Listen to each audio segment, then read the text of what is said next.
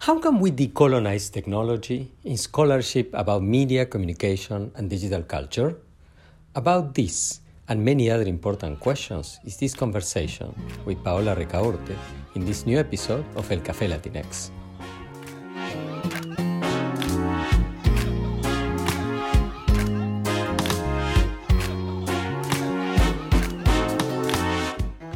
What is the experience of being a Latinx or Latin American scholar in the field of communication and media studies?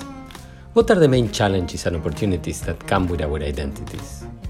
These are the issues that we'll talk about in El Café Latinx, where some of the leading voices in the field will share their professional experiences. Hola, my name is Pablo Boczkowski. I teach at Northwestern University, where I hold the Hamad bin Khalif Al Thani Chair in Communication. Together with Facundo Suenzo, a doctoral student at Northwestern and executive producer of this podcast, we invite you to discover the journeys of scholars who are at the cutting edge of creating knowledge about Latinx and Latin American communities across the Americas. These are our stories. Estas son nuestras historias. Esas son nuestras historias. Welcome to this new episode of El Café Latinx. I am thrilled to have with us today Paola Ricaurte Quijano. Paola is Associate Researcher and Professor at Tecnológico de Monterrey. She is also Associate Researcher at the Berkman Klein Center for Internet and Society at Harvard University, International Professor in the Department of Social Sciences and Humanities at Universidad Centroamericana in El Salvador, and is the co-founder of the outstanding nonprofit Tierra Común, which is a network of academics, professionals, and activists who work to decolonize data. She is also the leader of the Latin American and Caribbean chapter of the Red de Investigación Feminista, Feminist Research Network, which is a community of academics, professionals, and activists that promote the development of AI technologies with feminist values.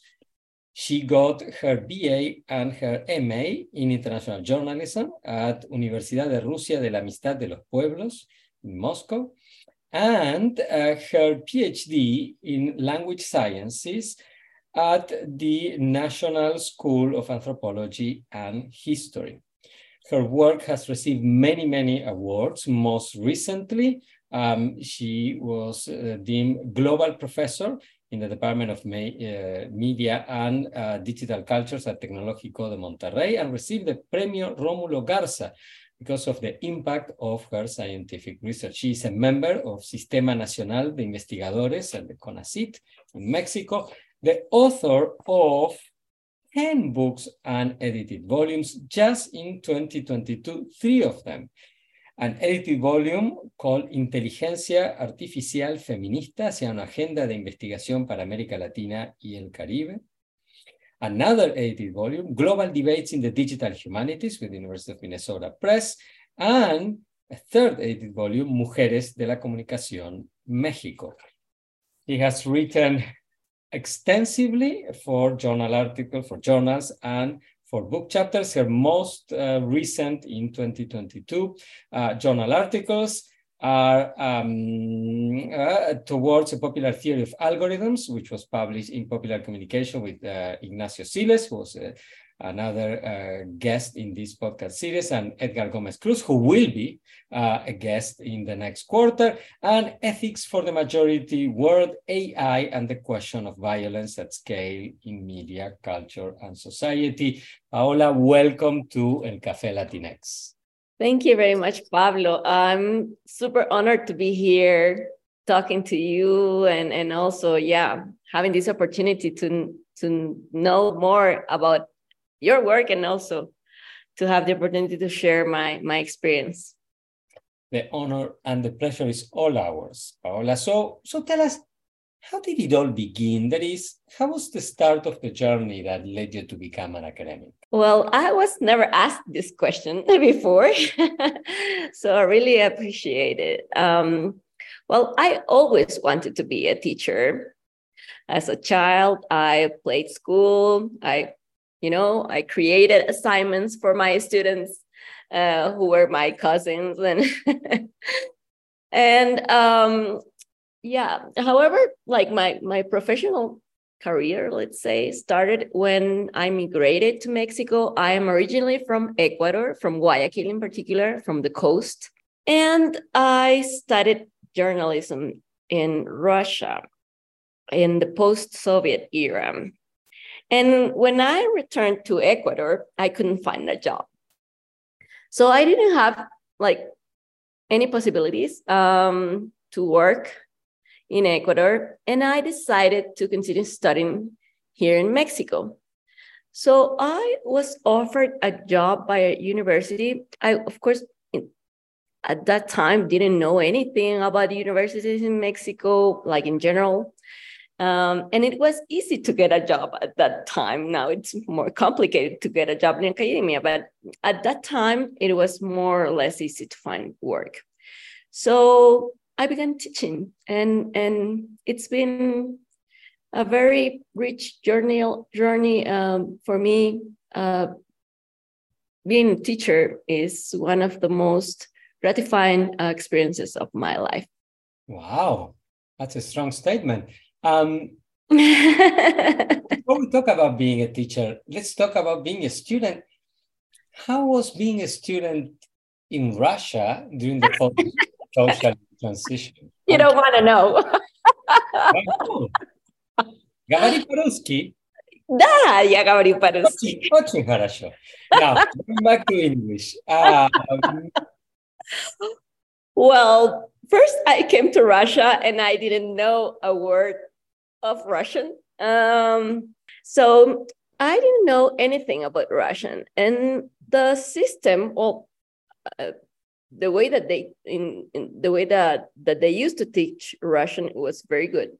So I learned Russian, as many of my friends did, and I studied journalism. So it was very interesting because our education was multidisciplinary, I would say, in current terms. We had a very strong background in philosophy, literature, more than in journalism, I would say. So I learned a lot from Russian culture as well. I learned to type in Russian. But living in Russia at that time was very hard. It was hard to find food. We as Latin Americans, it was difficult for us to tolerate the winter darkness. So it was not so easy. But I think it was an experience that allowed me to expand my vision of the world. And I would say maybe it was important to understand the different narratives in the Western world and also in the non-Western world. At that time, the narratives about social systems were being destroyed, of course. And I think, I don't know, it was hard, but again, I'm grateful for that experience because we saw how the world was being, the world in which we believe was being destroyed. But it gave us tools to envision different different possibilities of constructing just and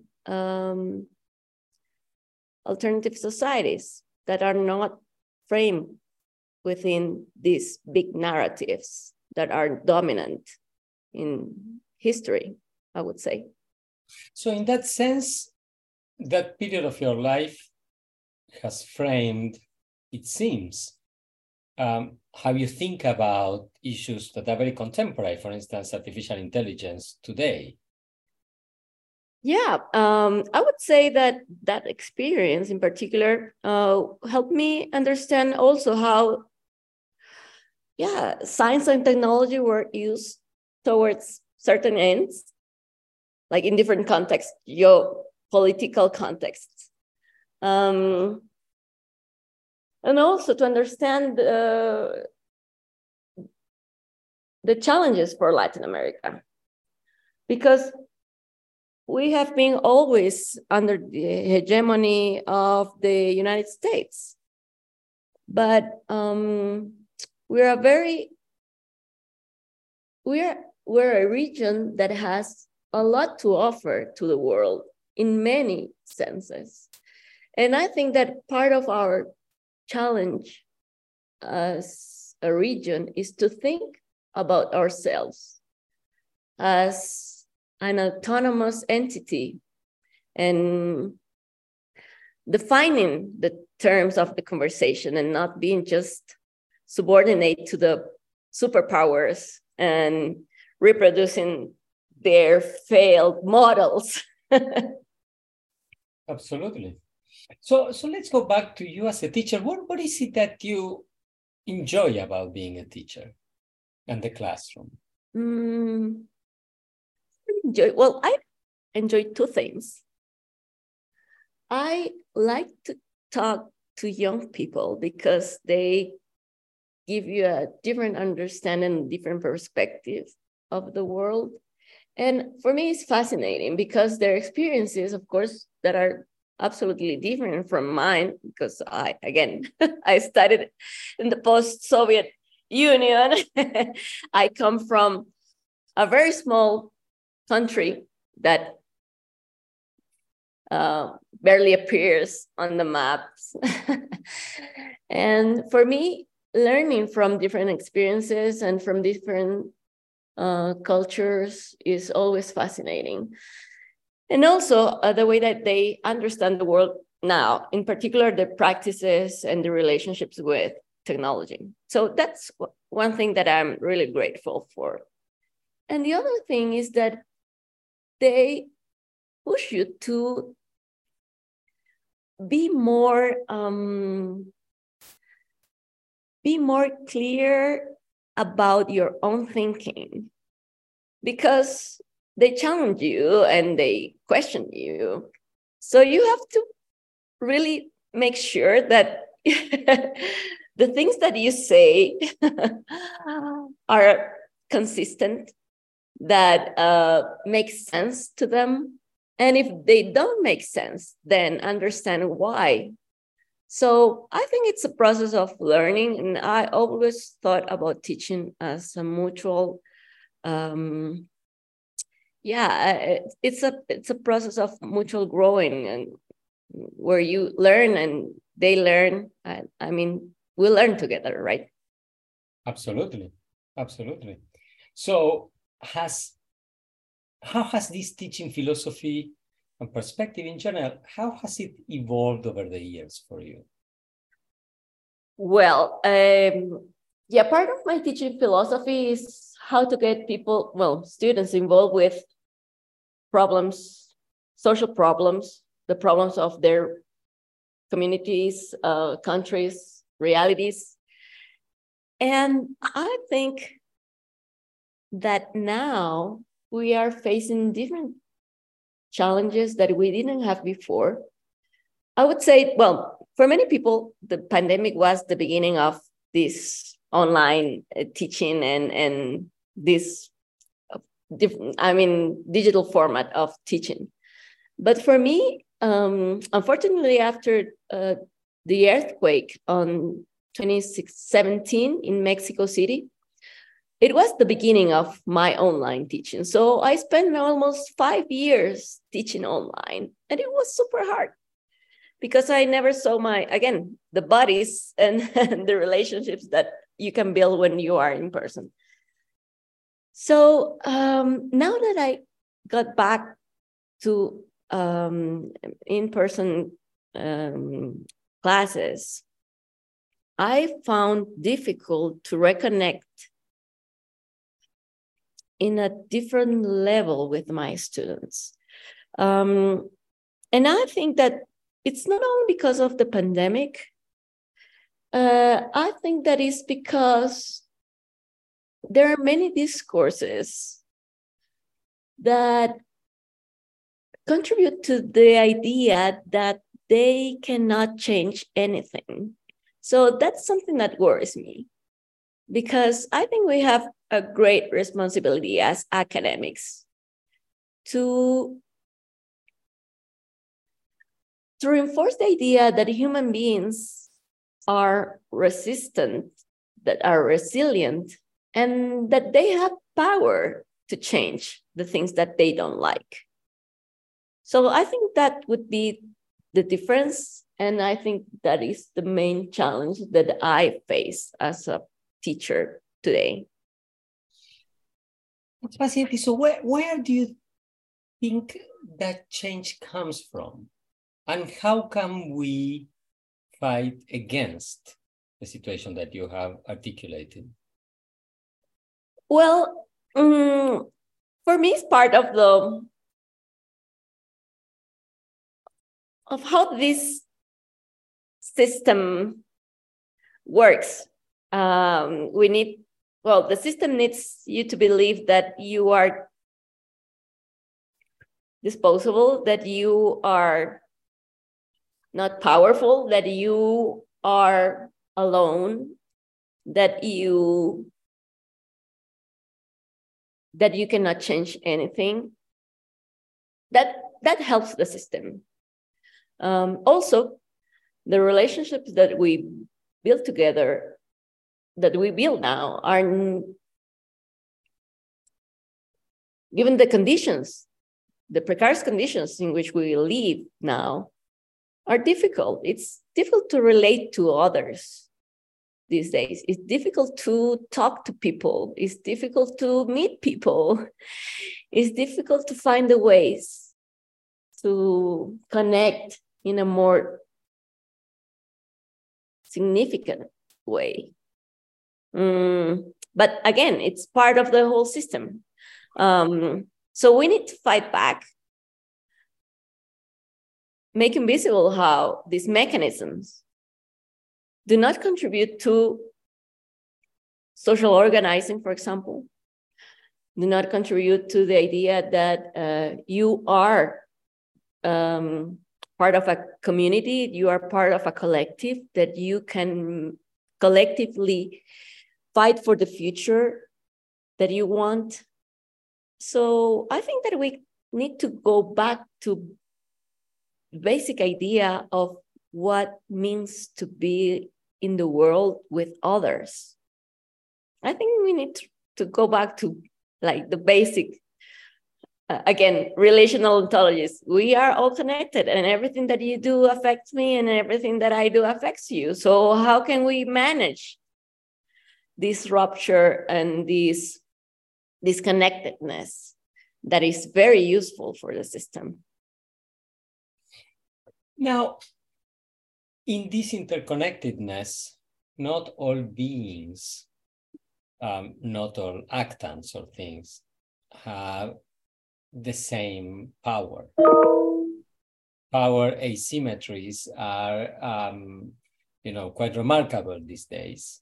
Mm-hmm. You talked about the hegemony of the US in Latin America, I would say for over 100 years now, if not more. How do you see that manifesting in the field, in the academic field that studies media, communication, digital culture? And what are some resources that we might have at our disposal to fight pervasive inequalities and sort of systemic injustices? Yeah, of course, power imbalances are huge. But historically, the way that people have fought against these power imbalances is organizing, is in a collective way. Understanding how all these mechanisms, as I was saying before, these knowledge production systems, these institutions that we create, the relations that are mediated and now are social technically mediated, but are mediated in a certain way to produce certain things. If we understand how these mechanisms work, then we are in the capacity of reversing or fighting or disrupting these mechanisms. So for me, the only way is the collective way. And there, as I said, these mechanisms operate in different layers of society, in every layer of society, in the economics, in knowledge production systems, law, practices, cultural practices, our subjectivities, our markets, the way that we organize. So there are many things that we can do. We can change the frameworks, we can change the way we relate to each other, we can change our institutions, we can change the way that we conceive our reality and the way that we imagine the future. Okay, very interesting. And you have spent time at Harvard, you've spent time at Columbia before Harvard. Your work is, by definition, global.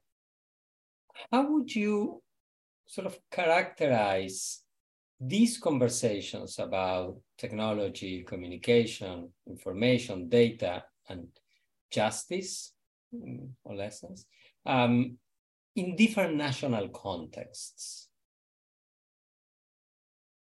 One just small commentary about my work being global, because that's one of the things that is more challenging for scholars that are based in the global South. That there are centers of power and knowledge that we usually do not reach, that we usually are excluded from. So this discussion of course is shaped by certain actors and interests. This discussion about technology. Corporate actors invest a lot of money, lobbying governments, universities, professors to produce the knowledge that they need, the laws that they need.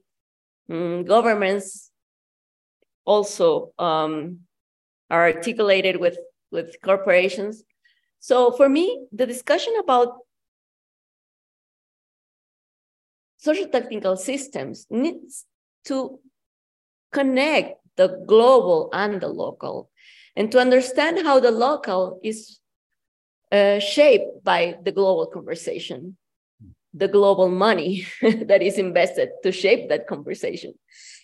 And we have a lot to do in our own countries, because our governments have these ideas of technological development that are not based in the ideas of the common good or including the communities.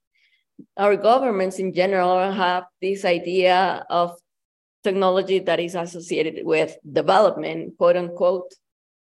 And as I said before, this is not sustainable and this is not good for us. So our challenge in our own countries is to change the framework, to make these processes not easy for governments or corporations. We have to be involved in discussions. Today I'm participating in a global discussion about what should be the global digital compact. And it's very complicated because yes, we need to agree on what are the basic conditions to develop technologies and understand what technologies are for society. But again, there are particularities in our countries that are not shared maybe by other countries. and how to make sure that our problems are also heard in these conversations. We have the problems of immigrants that are being surveilled by automated technologies, that are being killed by automated weapons. And maybe this is not the case for other countries, but we need to discuss these issues. Our governments need to understand the problems of technologies that are used to surveil the poor, the immigrants, and those who are considered dangerous for the system. So for me, as an academic, I don't conceive myself just as an academic. I consider myself as a citizen that has a responsibility in our context, in my local context, but also that has a responsibility to make sure that our realities, our difficult realities, are heard and considered in the global conversation. That's fascinating. Let me follow up on that. So far in our conversation, 4 sort of roles, at least 4, have appeared, right? The academic, the activist, the policymaker, the citizen, right? And they are all distinct because they are different roles, but they are all interconnected, right? How do they inform each other? And how are some challenges that happen when you switch from one to the other in the course sometimes of a single conversation? Yeah, I've never thought of that either. Yeah, of course, the role changes, but I see myself, first, I need to be informed. That's my first responsibility, to be informed about these issues. I need to know, for example, what are the laws here to protect data or rights, human rights in Mexico? What's doing the government? And then when I'm participating in global discussions, and I'm participating in some global discussions, my role is to make visible our situation as a country that, for example, is not a country that has a very strong, quote-unquote, technological development. Because the discourses of these industrialized countries is very powerful. So our position is a position of subordination because they are not considering our realities, our context. So my role there is to make sure that we are not, again, just legitimizing their processes. And when I'm with my students, I bring these conversations to the class. I discuss with them what is being discussed at UNESCO about AI or ChatGPT. I bring it to the class, and it's part of the conversation of the critical thinking of what's happening in these other places and organizations and institutions. So, and as a citizen, I'm also working on elaborating reports and policy reports to make sure that our governments understand the implications of developing technologies without considering basic human rights, for example, data protection, surveillance, and all these things that our governments are unfortunately doing very badly. So, okay. Now, you are very actively involved in at least 2 very important academic activist initiatives, right? They're a combination of both, Tierra Común and the Feminist Network. So could you tell us a little bit more about the genesis of both, which are collaborative initiatives, right? span, colleagues in many different parts of the academy and many different geographic territories. So how did those come about? What kind of your involvement, what has been your involvement, and what are the main sort of lessons that you learned so far from doing this kind of work? Well, Tiene Común emerged as part of a conversation with Nick Coldry. I invited him to present the book that he wrote with Ulises Mejia, The Cost of Connection. And he was saying, oh, why don't we gather somewhere? And I was telling him, we don't have money to travel to places. We as academics in Latin America, we don't have money to go anywhere. Our universities don't pay us to travel or don't cover our expenses. And that's why I just recently joined different international conversations. So our idea was how to create a space of conversation for academics that have the same concerns that we have. So we began to invite people that we saw that we were discussing these issues with a critical framework from different contexts in Latin America in general, mostly in Latin America, but also in other contexts. And we had our first in-person meeting in December, and it was super interesting because they have the same concerns, how we as academics can do things to change the framing of the conversation, to intervene in our public policies, to do things with communities. And it was very inspiring because there are amazing people doing amazing things around the world. So I think it's important to create these networks to really feel that we are not alone, that we together can think together and try to do things together, to think and act. And on the other hand, the Feminist AI Research Network is a network that is part of a bigger project, is supported by IDRC, this Canadian organization. But this network, my role in this network is to, again, foster conversations among amazing women in Latin America that are doing amazing things in different fields. They're activists, they're researchers, they are developers, data scientists, sociologists, artists. But I think, we say that AI is a feminist issue because AI is a matter of power. So we have something to say about that. And we are basically learning from each other, trying to develop things with each other. We wrote this book together that collects not only academic papers, but also activist discussions or products and resources. And also I included a text from Yasnaya and also Yasnaya Aguilar from Tajeu Diaz, who is a collaborator of Yasnaya in the collective that is called Colmix.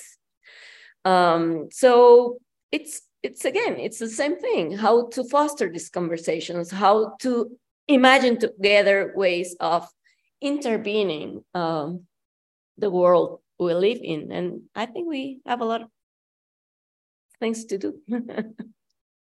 What has been the reception to the work of both Tierra Común and the Feminist AI Network? Well, we have, of course, there is a very good reception among people that thinks like in a critical way about data and technology. It has been fascinating to find many people that supports the work that we do. But of course, there is a resistance, a very strong resistance from certain circles, institutions that think that we are very radical. Are you very radical? Yeah. Yes. Very, very good. So with that radical attitude, you have magical powers and could be granted one wish about how you would like the study of media, communication, digital culture to change. What would you wish for? Oh, well, I would say that I would like to see us recovering more of non-Western epistemologies in our critical interpretation of reality, and more communities with legitimate knowledge that need to be, of course, heard by academics. Thank you very much, Paola. This has been a fascinating conversation. Thank you to our audience for staying with us through the end, and I invite everybody to join us for the next episode of El Café Latinx. Thanks again, Paola. This was terrific.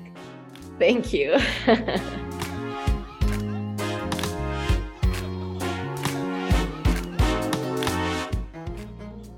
El Café Latinx is a production of the Center for Latinx Digital Media in the Department of Communication Studies at Northwestern University. I'm Pablo Boczkowski, the host, and I'm joined by executive producer Facundo Swenson.